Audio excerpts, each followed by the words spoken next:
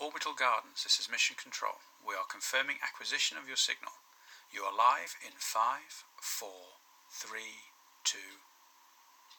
Hello and welcome to episode 38 of Gardeners of the Galaxy, the podcast for all of the sentient beings in the universe who have a passion for plants. I'm Emma the Space Gardener and I will be your host as we explore gardening on Earth and beyond. Over the course of the last 18 months, Gardeners of the Galaxy has heard from scientists working on how to grow plants in space or on other planets. We've heard about the challenges they and the plants face, and the hard work and ingenuity that's created some amazing successes, from adding to our fundamental understanding of how plants work, to allowing astronauts to nibble on fresh radishes and chilies. But as every gardener here on Earth will testify, things don't always go according to plan, and so I thought that for this episode it would be fun to hear some stories of off-nominal plant experiments when things have gone wrong. An astrobotanical blooper reel, if you like. Before we get to that, I'd like to say thank you to my Patreon supporters for their continued support for the show. From just £1 a month you can join our community of space gardeners and help me keep the astrobotany anecdotes flowing. And now, if you'll join me in the time machine, we'll start with a quick trip back to 2015, when the entire British nation was eagerly awaiting the moment that Tim Peake would blast into space.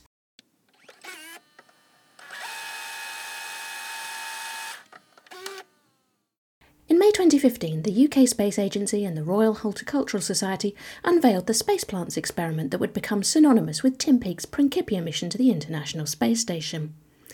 The British public was elated that a second British astronaut would finally be blasting into space, and the UK Space Agency was determined to capitalise on that excitement and develop educational activities that would encourage a new generation of children to consider careers in science and technology. The biggest of these was Rocket Science, a programme that would send rocket seeds, arugula, to the ISS during Tim's mission, then return them to Earth to be grown by schoolchildren alongside seeds that had never left the planet. And so Rocket Science was announced with much fanfare at the Chelsea Flower Show, the UK's biggest annual plant extravaganza, attended by the royal family and every celebrity that enjoys wearing a posh hat. The Queen herself visited the Rocket Science show garden, which demonstrated the importance of plants in space. Divided into 4 zones, it used interactive displays to show past, present and future plants in space, explaining the important role scientists play in helping plants grow in inhospitable conditions. It showed how space exploration helps solve problems on Earth, and even the plants astronauts need to survive long-duration missions, including 10 food crops that scientists at the Melissa Project have picked for closed-loop life support systems. The spectacle was completed with a real-life Mars rover, and ESA scientists were on hand to talk about their work. During a visit to the exhibition, the UK Minister for Universities and Science, Jo Johnson, said, "Britain's space industry is going from strength to strength, and for this to continue it is right we inspire the next generation of scientists and engineers. Rocket Science is doing just that by giving thousands of schoolchildren the opportunity to play a part in Tim's mission to the International Space Station, while learning new skills in a fun and unique way." In addition to the flower show, Tim Peake recorded a video introducing the Rocket Seeds project and inviting UK schools to sign up to take part. With all this excitement, lots of schoolchildren and British people in general logged on to watch the seeds launch into space on June the 28th, 2015. It didn't hurt that the launch took place mid-afternoon, a good time to sit down with a nice cup of tea and a biscuit. And it all went swimmingly well for the first 2 minutes of the launch, but just before the first stage was due to separate from the second stage, the rocket exploded. The Dragon CRS-7 cargo capsule was ejected from the exploding launch vehicle, but its onboard software wasn't programmed for this contingency, and so it didn't deploy the parachutes that would have brought it safely back to Earth. The capsule is assumed to have crumpled and broken up when it impacted the ocean. So, Rocket Science didn't get off to a good start, but as the UK Space Agency and the RHS were at pains to point out, these things happen in spaceflight, and they had been aware that losing the payload was a possibility. Within an hour of the failed launch, they were on the phone with ESA to make fresh plans. On the 1st of July, the RHS announced that Tozer Seeds had agreed to supply a second batch of rocket seeds, and the discussions for a new launch were ongoing. The second batch of seeds launched on the 2nd of September on a Soyuz rocket with ESA astronaut Andreas Mogensen and arrived safely at the ISS shortly afterwards. The timetable for the rocket science program was unchanged, with the seeds coming back to Earth for planting as planned. 600,000 UK schoolchildren got their first exciting taste of astrobotany and discovered that the space-flown seeds hadn't been changed much by their exciting adventure.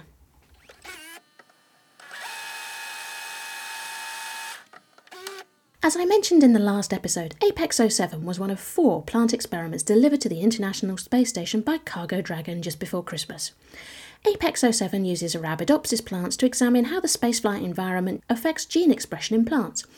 Previous research has shown that microgravity affects which genes turn on or off, which proteins are present and in what amounts, and the modifications made to those proteins. These processes are all controlled by RNA, and Apex-07 analyses the role of RNA regulation on gene expression during spaceflight in the roots and shoots of plants. On the 28th of December, the ISS crew set up the Apex-07 experiment in both of the veggie growing chambers, inserting 30 Petri plates in each unit. The experiment was scheduled to run for 12 days, after which the crew harvested the plants and froze them in the -80 degrees centigrade freezer, ready to return on Dragon later this month. If you're getting a feeling of déjà vu, that's because this is the second time that the Apex-07 experiment has flown on the ISS. Its first trip was in June 2021.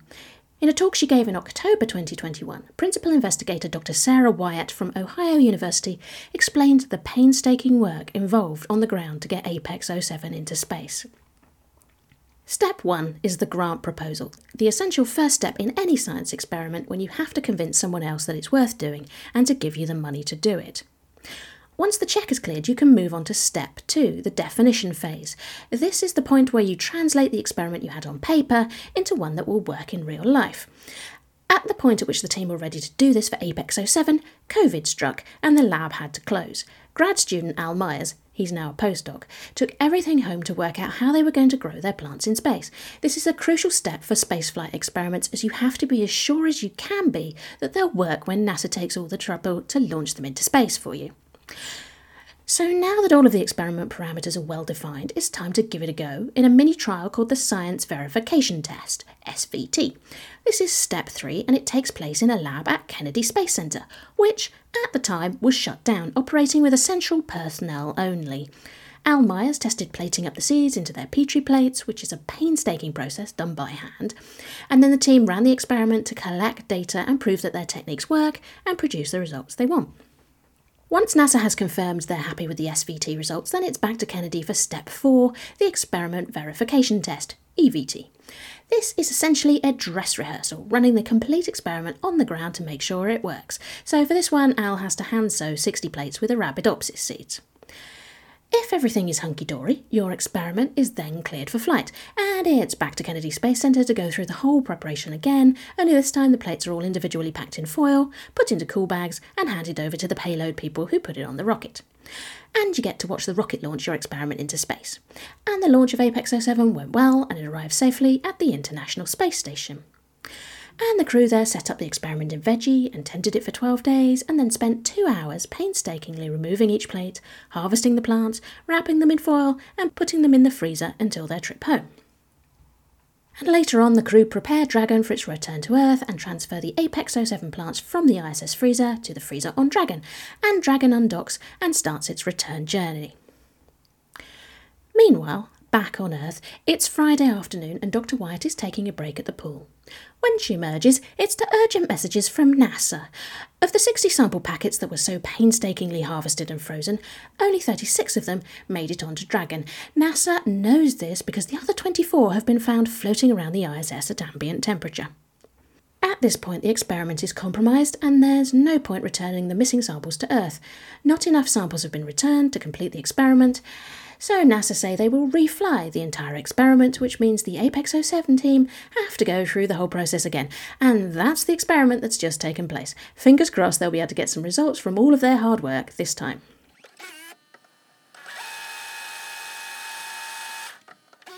Dr. Dr. Imara Pereira at the University of North Carolina is involved with two of the plant experiments currently on the space station, APEX-07 and MVP Plant 01. These experiments are a continuation of her work to characterise seedling responses to microgravity and the spaceflight environment. In 2016, Dr. Pereira was principal investigator for a plant experiment running on the ISS and was no doubt watching as NASA astronaut Kate Rubins prepared to retrieve her plant samples from the European Modular Cultivation System, the EMCS. By then, the EMCS had been on the space station for a decade, delivered by Space Shuttle Discovery in July 2006 and installed by ESA astronaut Thomas Reiter in the Columbus module. The EMCS was designed as a facility for studying plant biology in space and could control temperature, atmospheric composition, water supply, lighting, observation, and gravity. To create artificial gravity conditions, the EMCS contained two centrifuges, which could be independently programmed to provide anything from 0.001 G to 2 G. Notable experiments to have taken place in the EMCS, which was decommissioned in 2018, include TROPY and GRAVI. Anyway, the experiment running in the EMCS that day was called Plant RNA Regulation, or PRR. PRR was using the model plant Arabidopsis to study the roles that ribonucleic acids, that's RNAs, play in plant responses to spaceflight during the early development of plant roots and shoots. There were two identical PRR experiment runs. For each, the ISS crew loaded cassettes with Arabidopsis seeds into the EMCS. ESA controlled the EMCS from the Norwegian User Support Operations Centre, and staff there initiated the experiments by sending a command to the EMCS to hydrate the seeds and start the germination process. Over 6 days, half of the samples were exposed to microgravity and the other half to artificial gravity in a centrifuge. At the end of the experiment, an astronaut would have to remove the seedlings and freeze them to be returned to Earth for analysis. So that's what Kate Rubins is about to do on the space station with controllers in Norway looking on. The EMCS is computer controlled, and to retrieve the seedlings, Kate needed to log onto a laptop, but it's asking her for a password she doesn't have. In Norway, people are flicking through the paperwork to find the password. They don't have it either. Now, this is a time-sensitive operation. To preserve the genetic information in the plants, they need to be in the freezer within 45 minutes from when the centrifuge stops spinning. After 30 minutes of frantic phone calls and rising tension, the Norway controllers are able to take remote control of the EMCS and unlock the centrifuge. Kate was then able to harvest the seedlings, pop them in the freezer on time, and save the experiment. Phew! Meanwhile, back on Earth, NASA Mission Control has found the source of the problem.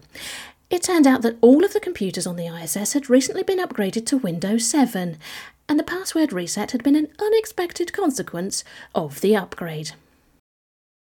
And now, if you can all squeeze back into the time machine, we're going to travel back to the era before the International Space Station was built.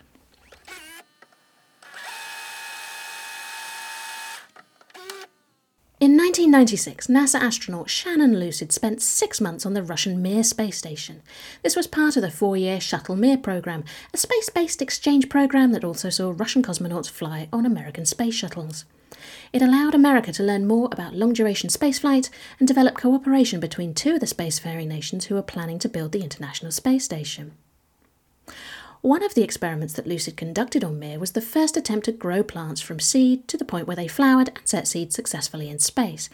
Doing so would prove that there are no insurmountable problems to plants carrying out their full life cycle in microgravity, which is a key requirement for long-duration space missions and bioregenerative life support systems. So Lucid was tending a crop of dwarf wheat growing in the Svet greenhouse. In an article she wrote for Scientific American, she described planting wheat seeds into a bed of an absorbent material called zeolite. As a quick aside, I recently discovered that gardening that way was described as zeoponic, which was a new word for me. The Svet greenhouse was computer-controlled, and that took care of lighting and watering. Lucid would monitor the growth of the wheat and take photographs every day to document it. After about 40 days, she noticed that seed heads were forming, but she left Mir before they ripened. It was therefore her replacement, John Blaha, who had the honour of harvesting over 300 seed heads and packing them for their trip back to Earth. And everyone was very excited, but the scientists at Utah State University who examined them found that the seed heads were empty. No seeds had been formed. Evidence suggested that ethylene gas in the atmosphere on the space station caused the problem. Although ethylene isn't harmful to humans, it's a plant hormone that can interfere with seed production. And so it fell to British-born astronaut Michael Foale, who arrived on Mir in 1997 to complete a seed-to-seed experiment.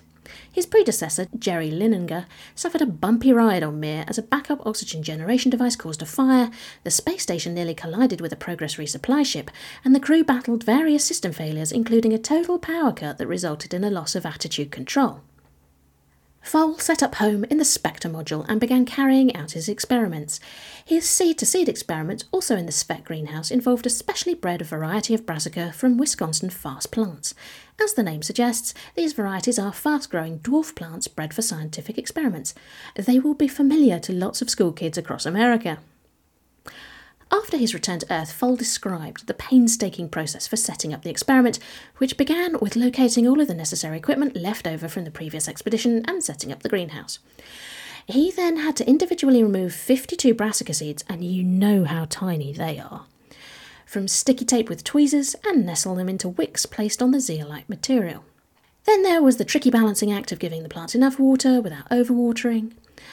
And when the seeds germinated, half of them were upside down. Foale had planted them too deeply for light to penetrate, so without gravity they couldn't orient themselves. Once he had helped them point in the right direction and they could see the light, they were fine and grew towards it. Foale had to monitor the atmosphere around the plants, and when they started to flower he had to manually pollinate them with a bee stick, essentially a toothpick with the fluffy end of a bee attached to it. And after about 6 weeks, seed heads formed and looked as though they contained viable seeds. And when it was time, Foale harvested the plants and collected them in a glove box, where he had the task of collecting tiny seeds floating around in microgravity. It took him about 3 days to harvest the crop and store the seeds. Some were stored with a desiccant for 50 days, ready for replanting in space. The rest were stored for return to Earth. And then it was time to run the whole experiment again, this time sowing the space-grown seeds to see if they would successfully grow. So Foale laboriously repeated his sowing exercise and set the whole thing running. However, at this point in the mission, things took a dramatic turn when a Progress cargo vessel collided with the Spectre module and ruptured the hull. With the space station depressurising, the crew cut the cables running to Spectre and closed the hatch, sealing it off. The crew were then tasked with stabilising the space station, eventually using a special hatch to run cables from systems in Spectre to the rest of Mir. However, the Spectre module remained unusable, and Foale lost most of his personal belongings and a lot of his scientific supplies. Fortunately, the SPEC greenhouse was housed in the Cristal module and was one of the few experiments Foale could continue to work on. At the time of the collision, the plants were left in darkness for 72 hours, but although they were smaller and had a higher percentage of undeveloped seeds, they did grow and they did produce a second generation of seeds in space.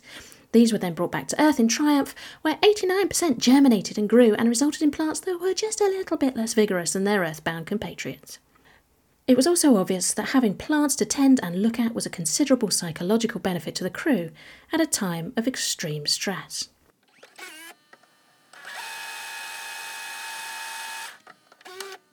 That's it for this episode. If you've got a story to add to the blooper reel, then do get in touch.